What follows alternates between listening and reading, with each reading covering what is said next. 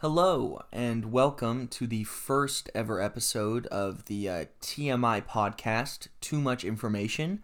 I am one of your co-hosts, Anthony. I am your other co-host, JBW. And today we're just going to be getting a little bit into some political news, a little bit about how we feel about it, making sure that the people in power are using that power wisely, using it to help people instead of to enrich themselves. Yeah, and we are doing this to inform others as well as pushing ourselves to gain information about what's currently going on in the world. So we hope you take this opportunity to not only listen with us, but learn with us and truly come to navigate this world we call politics. So now it is April 8th, and it's been a little over a year since COVID has really started and swept across the world. America was definitely slower than other countries to kind of get its bearing, see what necessary steps were to be taken to protect its people. But now, over 100 million people have been partially vaccinated. 50 million people have been fully vaccinated. And President Biden says that all adults over the age of 18 will be able to be vaccinated by April 19th. Now, Anthony, thoughts? This is just nothing but great news for me. I gotta tell you, nothing but net. My only issue is that so many people are like jumping at the bit to reopen now. They want to go now. They want to go party and club, and we're like 1 month away. We're close. We're 1 month away, and just people cannot wait. This really just, if anything, like highlights how bad Trump was, because Joe Biden can barely think, and they've got this awesome like vaccine infrastructure. They're distributing it extremely well. I do wish that they had like signed on with more pharmacies than just Walgreens initially. Like we have this whole, each private corporation is like its own little mini government nation state. And so we have all of these different corporations and businesses competing with each other to vaccinate people, which is weird, and it would be much better if we were working together and trying to cooperate. But while I agree with you, that competitive market is really what America is founded on. Can you sell something to someone else better than someone else? I have yet to have somebody show me a market that commoditizes something that is necessary for basic human life, and show me a successful market that doesn't cause unnecessary suffering, unnecessary price gouging, unnecessary pain. I'm not saying that this isn't unnecessary, but this is what we should expect from vaccines being distributed in America. I don't know. We could have just distributed to every pharmacy top down. We could have gone through hospitals. The government could have just said, you know what, we're going to buy every Walgreens. We're going to nationalize it temporarily. That's within the government's power. The government could have said, you know what, we're going to temporarily nationalize Moderna, Pfizer, and Johnson & Johnson. And we're going to give away the patent for the vaccine for free, so countries all over the world can make it. That's true. Nobody has to be worried about not having a vaccine. India has the industry necessary to produce vaccines. They just don't have the patents. They can't. Moderna, Pfizer, J&J won't let them manufacture it. And so more Indians are going to die. More people are going to die.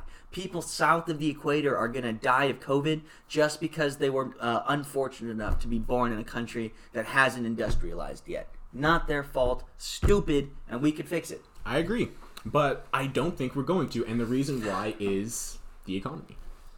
Because this competitive market that we have is somewhat stimulating. I mean, I guess, but like you could just take healthcare out of the private market. I mean, you're like that. Completely right. Like that. You just write it on a piece of paper, sign it, and then bam, it's done. That's how every other developed country in the world does it. But not every developed country is America. America! So up next we have Joe Biden has announced his $2.5 trillion infrastructure bill. Ooh. Corporate Democrats pissed themselves. So a few weeks ago, Joe Manchin announced that he was. We've known that Joe Biden's next priority was going to be infrastructure and tax. He talked about for it a while a lot. now. Yeah. But a few weeks ago, Joe Manchin said that he was open to a $3 trillion infrastructure package, $4 trillion. People were throwing around numbers much higher than this $2.25 trillion bill that Joe Biden has announced. Now, this is so weird. Like, Joe Biden, he says that this is one of two bills. This is half of his infrastructure bill, and he wants to do another $2 trillion bill later. But firstly, why do you want to give the Republicans more chances to obstruct? Like, if you can get this all done in one go, you know you have to do it through budget reconciliation. You know there's no way in hell you're going to get 10 Republicans to say, we're for your thing. We know this. We know this. So why are we wasting so much time tap dancing around bipartisanship? I mean, from my point of view, it looks like the point to go slow. Part of the sides of Democrat and Republican is that Republicans are traditionally more formal. They move slower to change things, and they keep us grounded so we don't. How just long did it change. take the Republicans to force through their $2 trillion tax cut? How long did they make Merrick Garland wait to be put on the Supreme Court? Like a whole year, a whole election year, right? Because there was an election. How long did it take them to appoint what's her face? Like 2 weeks. Tony Barrett? Yeah. 2 weeks. 2 weeks. Yeah. So Republicans, no, I disagree. Okay. Well, yeah, I mean, yeah. If it's something they want, they will do it. And Democrats have been hiding with their tails between their legs for who knows how many years. It's because they have to. If they don't, Republicans immediately just say no. Just too much, too soon. No. So Biden he literally has to go in baby steps if he doesn't want to be immediately shut down by anything he says. The American people are on Biden's side. It sucks that the American people don't vote right now, huh?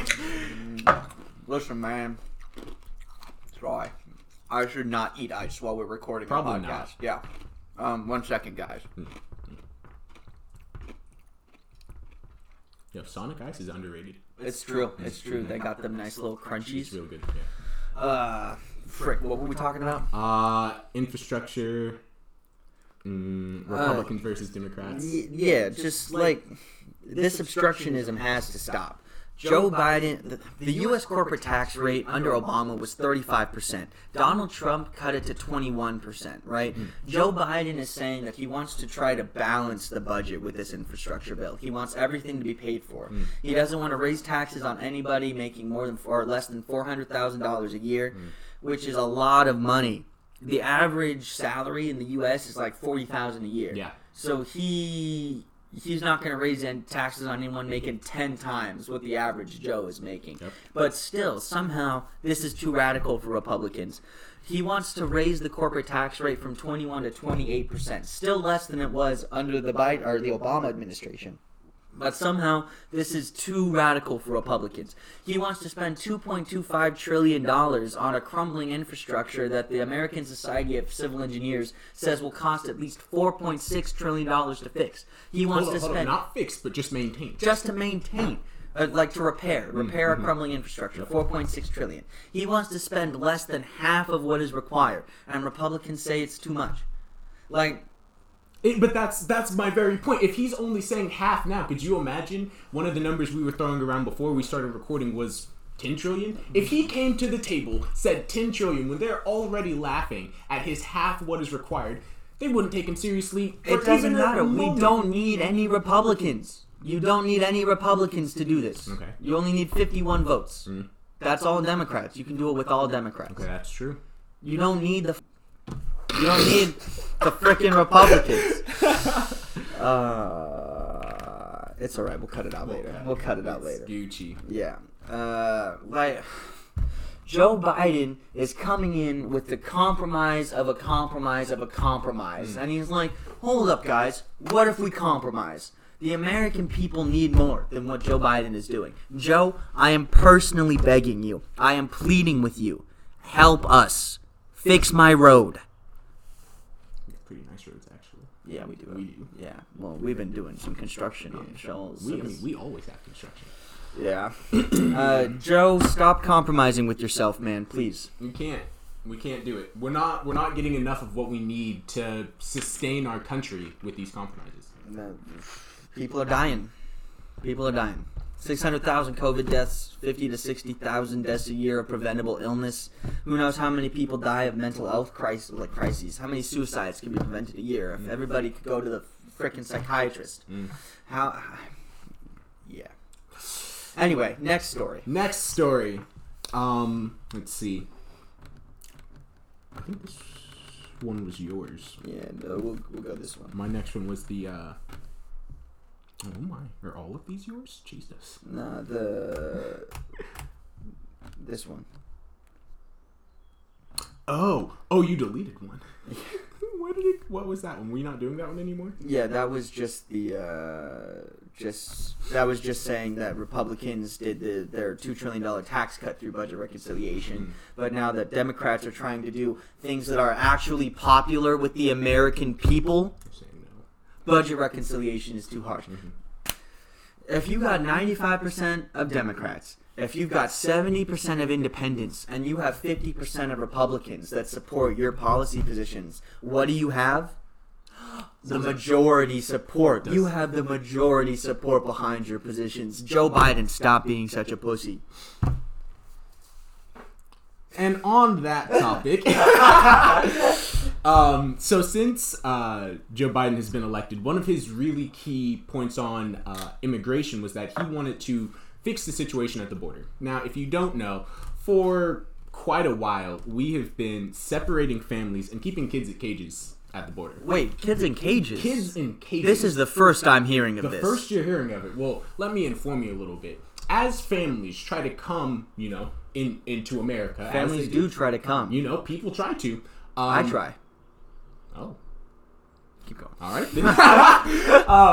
As people try to come in, during the process of actually making it into the country where people are getting interviewed individually, people also get separated. Now, because of this process that has not had proper oversight from the American government, families get split up and just don't get put back together. This is one of Biden's major points. And as he became elected, he said that this was going to be one of the first things he tried to fix.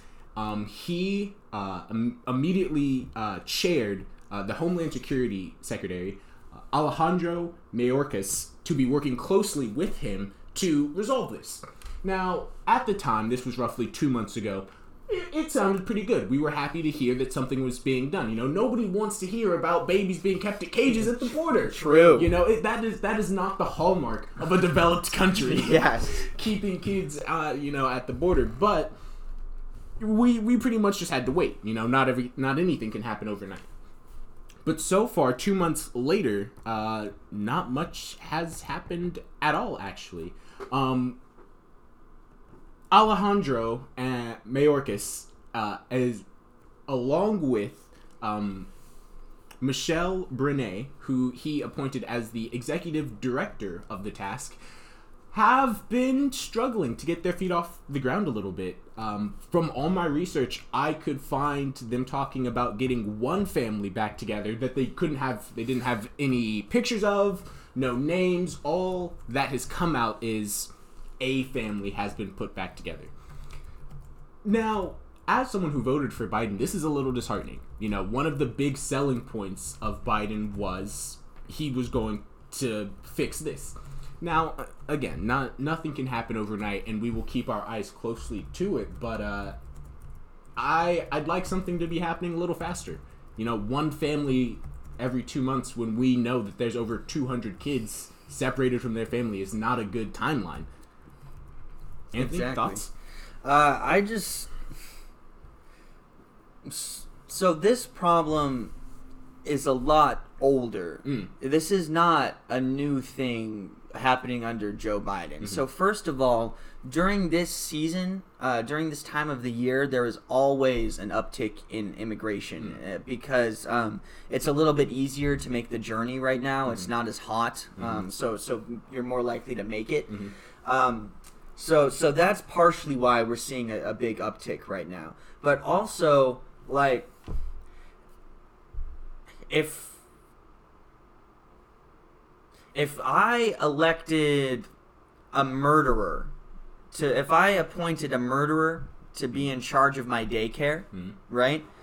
People might stop sending their kids to my daycare while the murderer is in charge. Of course. And then if one day I fire the murderer and I put in a sweet, kind, loving, 28, 29-year-old fresh out of college educator who just loves kids, wants to help them, ready to give them tickles or whatever you do with kids. I don't know, pats on the head, candy, flashcards so they learn colors. Educating them? Yeah, educating. Yeah. More people might want to put their kid in that daycare, right? So at our border, this country has been run by an egotistical maniac that hates brown people for 4 years. He's been telling brown people not to come here. Yeah. And then suddenly we elect a guy who says, hey, if you're brown, no biggie. Come on in. The water's fine. Do it legally, you know? People,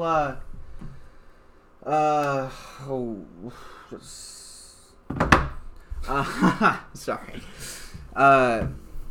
We've got a guy now who is just not explicitly racist. It's so more people are going to be willing to make the journey. Yeah. That doesn't mean that Joe Biden is welcoming them. It just meant that Trump was expressly unwelcoming them. Okay. Which is illegal. So Donald Trump changed the laws of asylum. So if you try to come to our country and say, hey, I'm being terrorized by gang violence and I need political asylum in the United States, according to American and international law, when somebody comes to your border and applies for asylum, you're supposed to let them hang out in your town until they get their case for asylum. Trump was actively turning people away. Yeah. So Trump's got this policy called Stay in Mexico, which is no matter what country you come from. You could come from Cuba, try to apply for asylum, they'll stick your ass in Mexico. You could be coming from Saudi Arabia, Iran, or Afghanistan, fleeing terrorism, and they'll make you wait in Mexico while they process your asylum. And it takes a year. It takes 6 months to a year, 2 years, maybe longer. And while that's happening, your family will be split apart. And honestly, like, no, never mind, not that part. Yeah. So basically, man, this border crisis is even more manufactured than that. So if we go back a couple decades, think back to the 40s, 50s, 60s.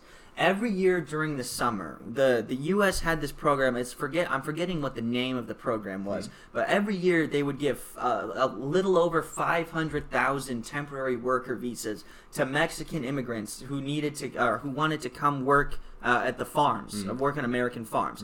And this was necessary because farms needed the cheaper labor and Mexicans needed jobs. Yep. And so every year you had this like seasonal rotation of seasonal workers coming into the U.S. to work, sending money back to Mexico, and then coming back to Mexico when the season is over, and then living there with their family. Awesome.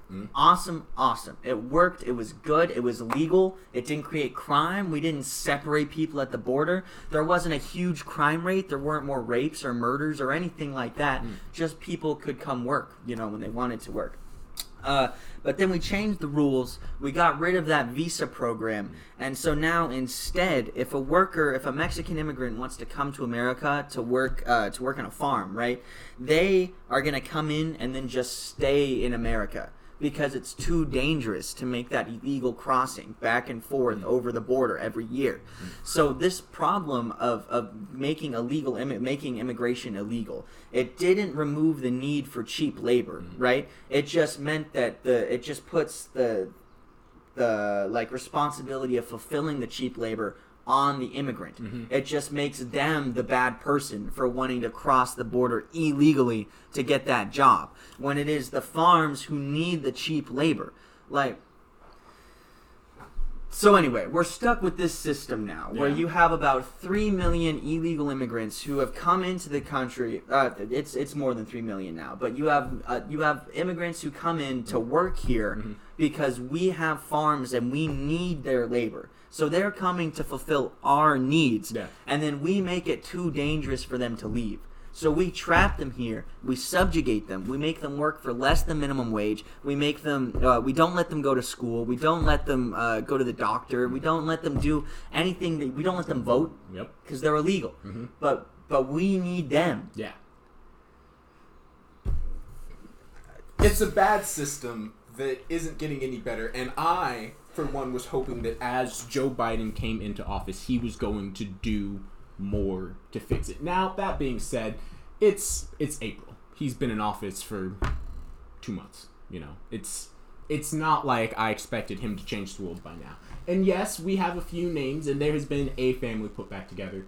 But all I can really say a family put back together. All I can say is, you know, I really hope that this progress continues, and I hope that it starts to accelerate exponentially, because this is something that needs to be changed for not only... Oh, I'm sorry. One thing I forgot. This whole thing, Joe Biden said, he was like, if a family comes, you know, we send back the adults, we send them back on the other side, but we're not going to leave a poor kid stuck on the other side of the river looking at us. So Joe Biden creates this rule that says we're not going to let in anybody except for kids. Well, he didn't actually make, like, Trump technically did, because they started the... Didn't family separation start under Obama? It started, and then it got worse with Trump. Yeah. But the cages were built under Obama. But the family separation originally started because drug traffickers were just taking kids, like just kidnapping kids and saying, "This is my son, let me in." So... But the war on drugs would eliminate the cartels. Like, if we legalized, taxed, and regulated all drugs and brought drug production domestically, then the cartels would dry up. That money would dry up. Crime would dry up. Like, so much of this stuff is connected. But basically, Joe Biden, make crossing the border a misdemeanor crime and not a felony. Yeah. Thanks.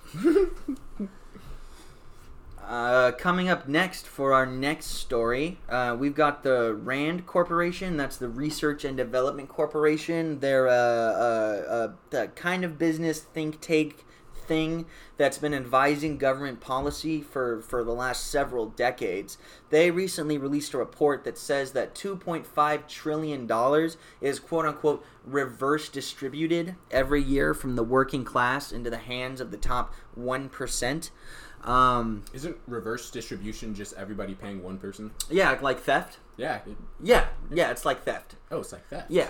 Oh. So what this means is that if you took the way that wealth was distributed in America in the year 1974 and you applied that same wealth distribution to today, you would find that the 1% have stolen enough money from us to make it $2.5 trillion every year. So in 1975, the 1% took $2.5 trillion. In 1976, they took $2.5 trillion. 77, $2.5 trillion. So on and so forth until today. So, do you ever feel like you're working long hours for too little money? Only sometimes. Do you have trouble saving for basic needs like food, housing, education? I can say I do. Do you ever look at your fellow man and think, damn, that guy looks depressed? Yeah. It's because Jeff Bezos has been stealing $1,200 a month from you retroactive to 1974. That's enough money to give every American $1,200 a month retroactive to 1974. I'm going to say that one more time in case you didn't hear me. The 1% has stolen enough money from you to give you $1,200 a month retroactive to 1974. That's crazy. All right, I'm wrapping up that story. That's all I got for you with that one. That's it for the RAND. So next up, the Supreme Court. Should we add more justices? Now, throughout history, one appellate court equals one Supreme Court justice. Now, there are about 13 courts and 9 justices. We're short 4 justices. The court stopped being expanded after the Civil War and has kept at 9 judges that lean conservatives. FDR had the same issue with his Supreme Court slapping down parts of the New Deal. So yeah, basically, throughout history until very recently, the more appellate courts there have been, which is like an appellate court is kind of like the mid manager, you know. So you got all of these little courts in a state, and then they'll all be a part of, you know, maybe like Oregon and Washington and Colorado and North Dakota, or Idaho, I mean, will all share one appellate court. So they're like the state government for like the we have a federal government and a state government. We have a Supreme Court and appellate courts. Yeah. And previously we kept the justices up with the appellate courts. Now the courts stopped being expanded after the Civil War, and since then, after the Civil War, it's been kept at 9 judges that have always leaned conservative. So I think we might have to do a little bit of a deep dive here, JBW. I think it's important because is it even our job to balance the court? Well, if you don't mind me asking, what was the Civil War about, JBW? The Civil War seemed to be about whether we should own slaves. Oh, okay. And if you don't mind me asking this, which side was conservative? What would you say lean towards, say, slavery? It definitely seemed like the South, if the I remember South, correctly. the Confederacy. Yeah. So, do you know much about the Reconstruction era? I know somewhat. About Jim Crow, all that stuff? Yeah. So it seems a little bit suspicious to me that after we bring the South into the Union, the Civil War has ended, we're like, hey, you guys are going to be nice to black people, right? And the white people were like, yeah, wink, you know? It seems very odd that after we're trying to have this great reconstruction, this coming together, that is when the Supreme Court stops being expanded. That is when the Supreme Court starts leaning heavily conservative. And this kind of like, this follows what was happening culturally in America after the Reconstruction. Yeah. After the Civil War, after the South got their butts kicked, after we had like probably 5 years of maybe the most equal America we had ever seen, ever. Like those first couple of years of Reconstruction might be more racially equitable in terms of like economic status and cultural status than today. Yeah. And then after those few years of Reconstruction, that's when you see the Jim Crow era, the huge Southern pushback. All of the white racists were like, hey, you guys can't be people. I mean, I don't think it was quite so peachy keen for those 5 years. There was definitely a lot of push from the South. Yeah, but at that time, the North, like the federal government, was basically occupying the South. Yes. So there were Union troops there ensuring that black people could vote, ensuring that their names were on the ballot if they were running, ensuring that they could register to vote or go to school, ensuring that these rights were being protected. And then once the North stopped, they pulled those troops out. And all the racists got to look around and see that the room was clear. They could speak their mind again. It went right back down. Yeah. Trash. It did. And so we've seen this a lot. Like the southern states always have way more legislative power, more government influence than they actually have people to represent and influence. So like right now the Senate is 50-50. Yeah.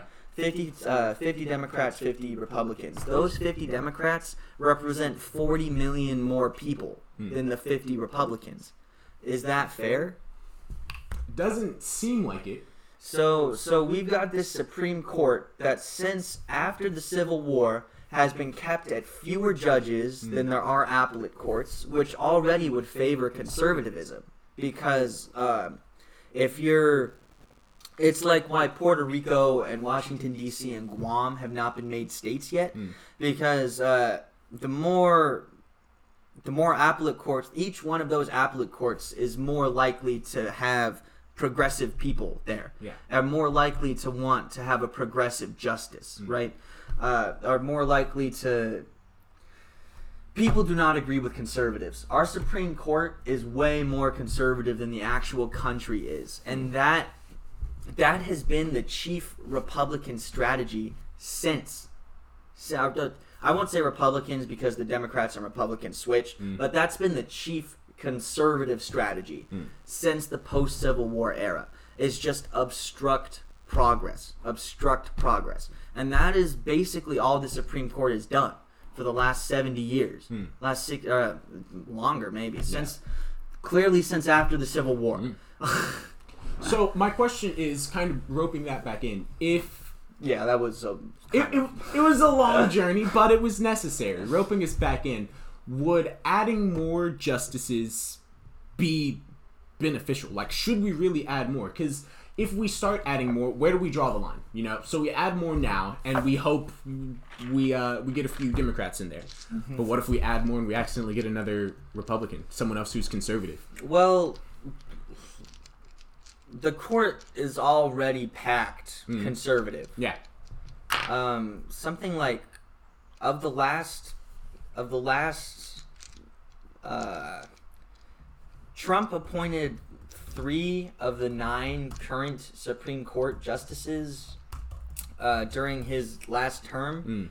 So in one term, he got to appoint 33% of the Supreme Court, and Trump lost the popular vote. Yeah.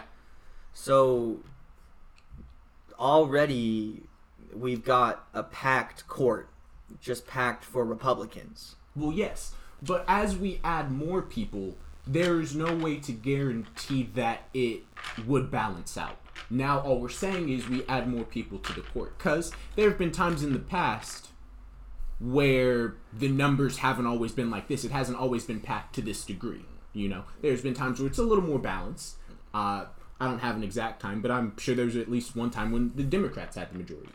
Maybe. Yes, there have been some progressives, but... So, how do we balance that out? Say we raise the number from 9 to 10. How do we ensure that 10th person balances the equation?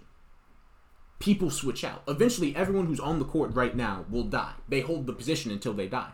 So, the next people that come in, just having a bigger number won't immediately mean balance. It's just another number. Yeah, but the president appoints those Supreme Court nominations, and the people ostensibly pick that president. Okay. So the people, kind of through a couple layers removed, are picking who gets appointed.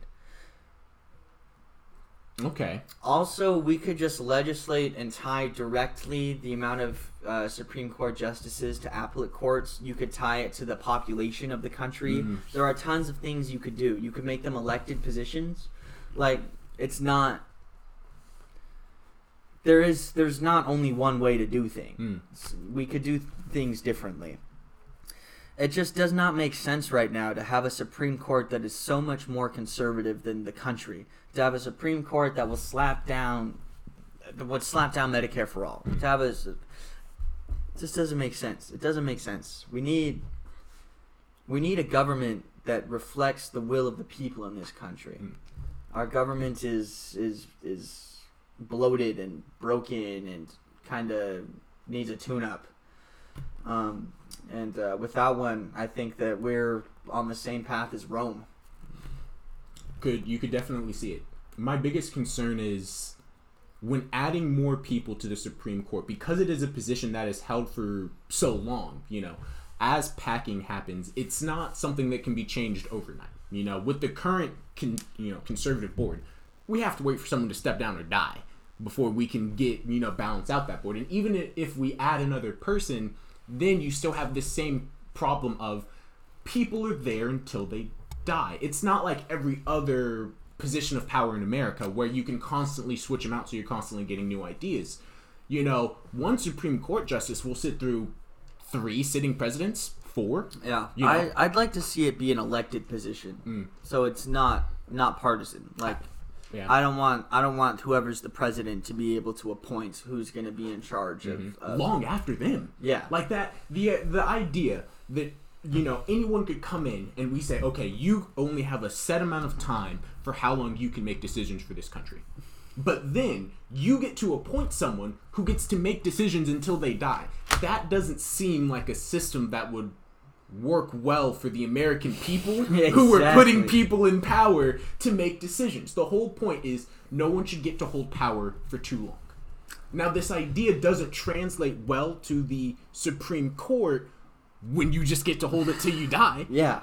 So it kind of just, the Supreme Court is such a weird... Well, just think, if we didn't have this conservative Supreme Court for the last several decades, Citizens United might have never happened. The decision that says that money is basically political speech and a corporation can give money to the political system. Who knows how less corrupt our society would be. True. Or how much more corrupt it could be because straight up just different people. And when you get the right combination of people, arguably they get to make a lot more rules than we give them credit for.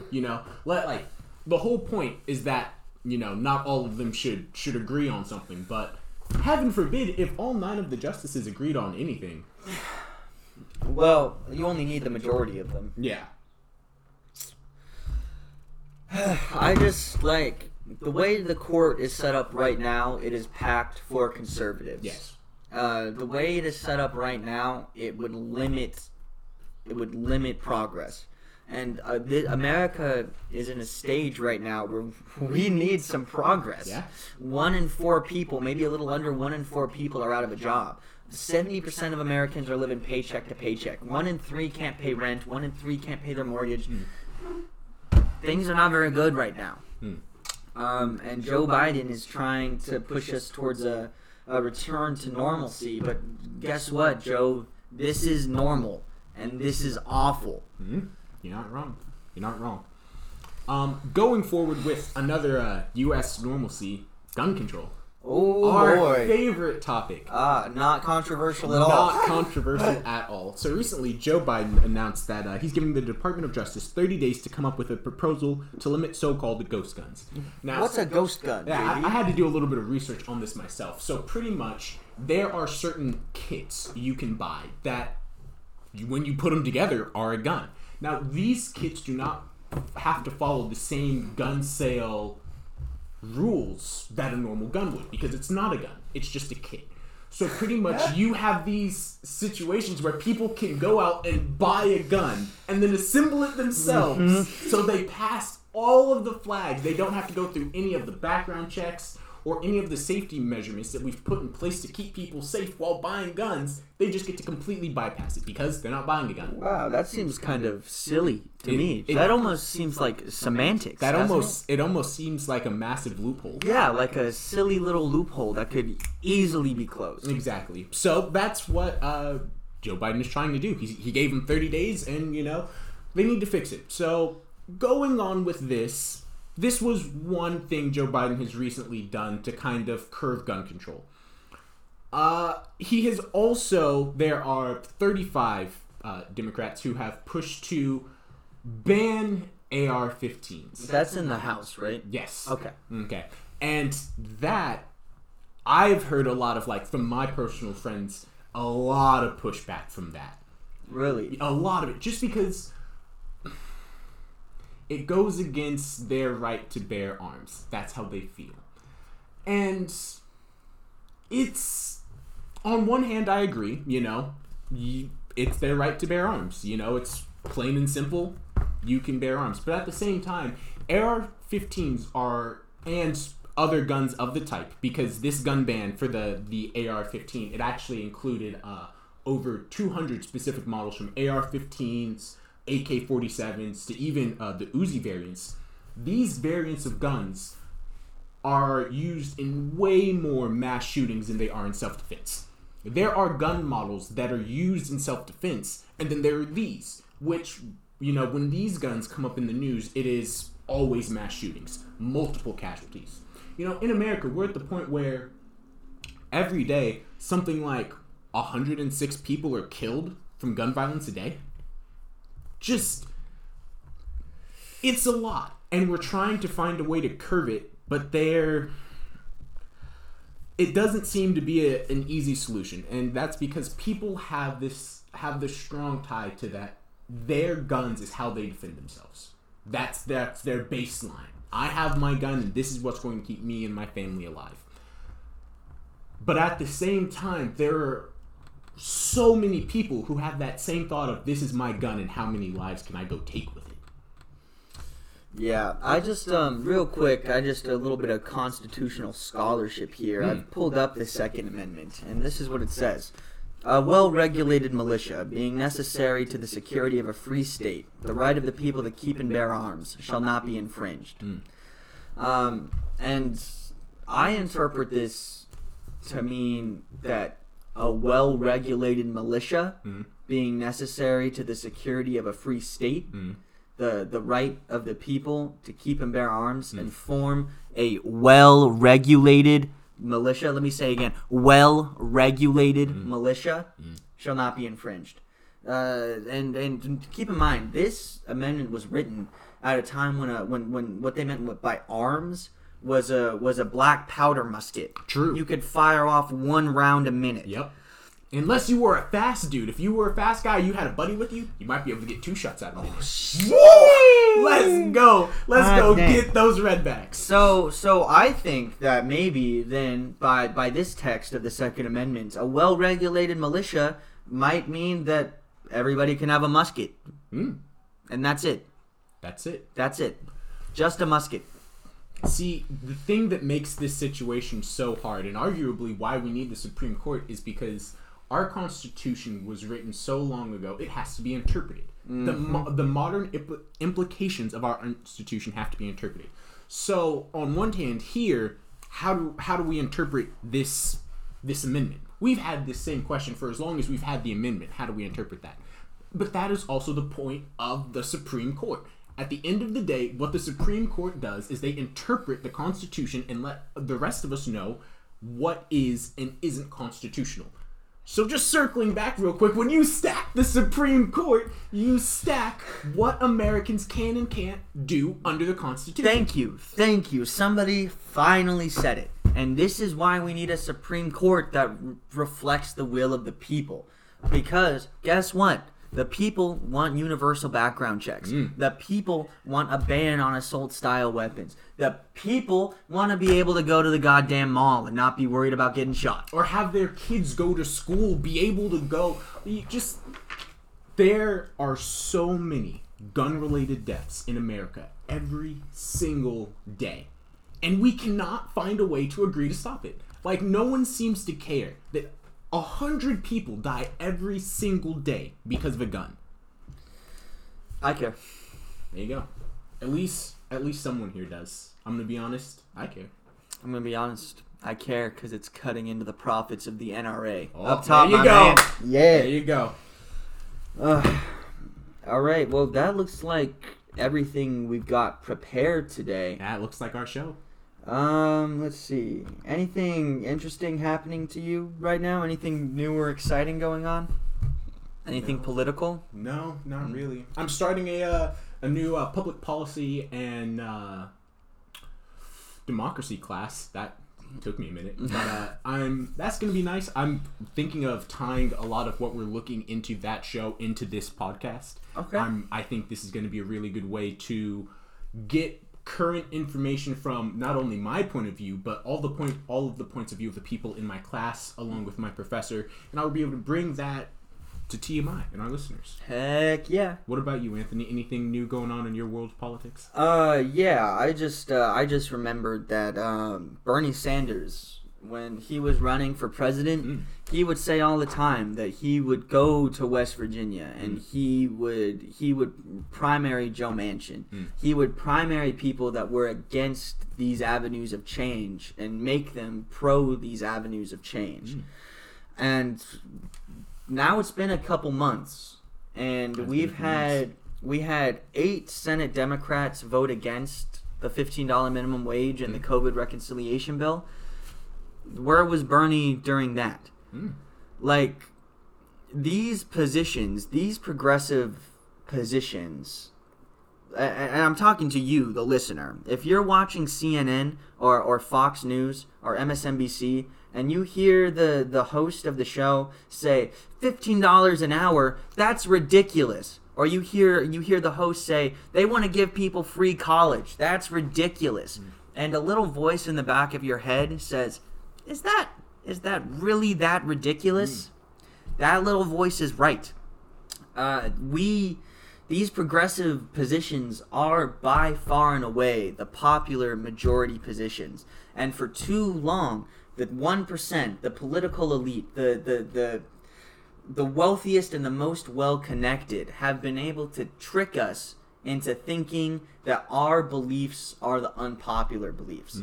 If you look back at the primary, right? Bernie Sanders was by far and away the most popular candidate. But Joe Biden won because people were worried that nobody else liked Bernie. Exactly. So Bernie was the majority of people's first choice candidate. I remember going into the election, and this was my first election, the first time I could vote, and I remember hearing multiple people saying, a vote for Bernie would be wasted because everyone else is going to vote for Biden.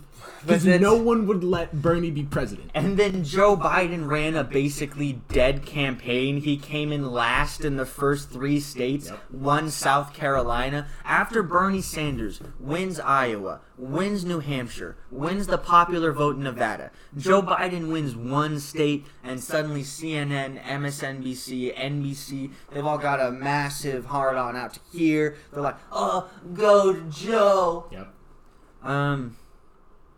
It sucks. It sucks. And what we need is for you, our listeners, our progressives, the American people. We need you to use your voices, to rally, to march, to organize, to make the government come to heel. Because they work for us, not the other way around. And especially after this COVID bill just passed, I think hundreds of millions of Americans just got that $1,400 in their bank account, and like it kind of clicks. It's like a moment for them where, oh, Congress passed a bill, and then the next day I got this money in my account. Like the government actually did something that directly benefited my life. And maybe they could do it again. Maybe they could. And we're here to tell you that they can do it again. We're here to tell you that it is in fact their job, and their only reason for Our existing only job is to make your life better. Is to do it again. So yeah, that's everything I've got for you. Keep fighting the good fight, my guys. Use your voices. Dig deep. If you heard anything that we said that you thought was wrong, let us know. Tweet us at TMIPNW. Email me at tmipnw@gmail.com. Let us know your thoughts. Hit us up. We'll be coming live next week. JB, you have any closing thoughts? Nope. I've been JBW. I've been Tony. And we hope you have a great day. Yeah. Baba Booey.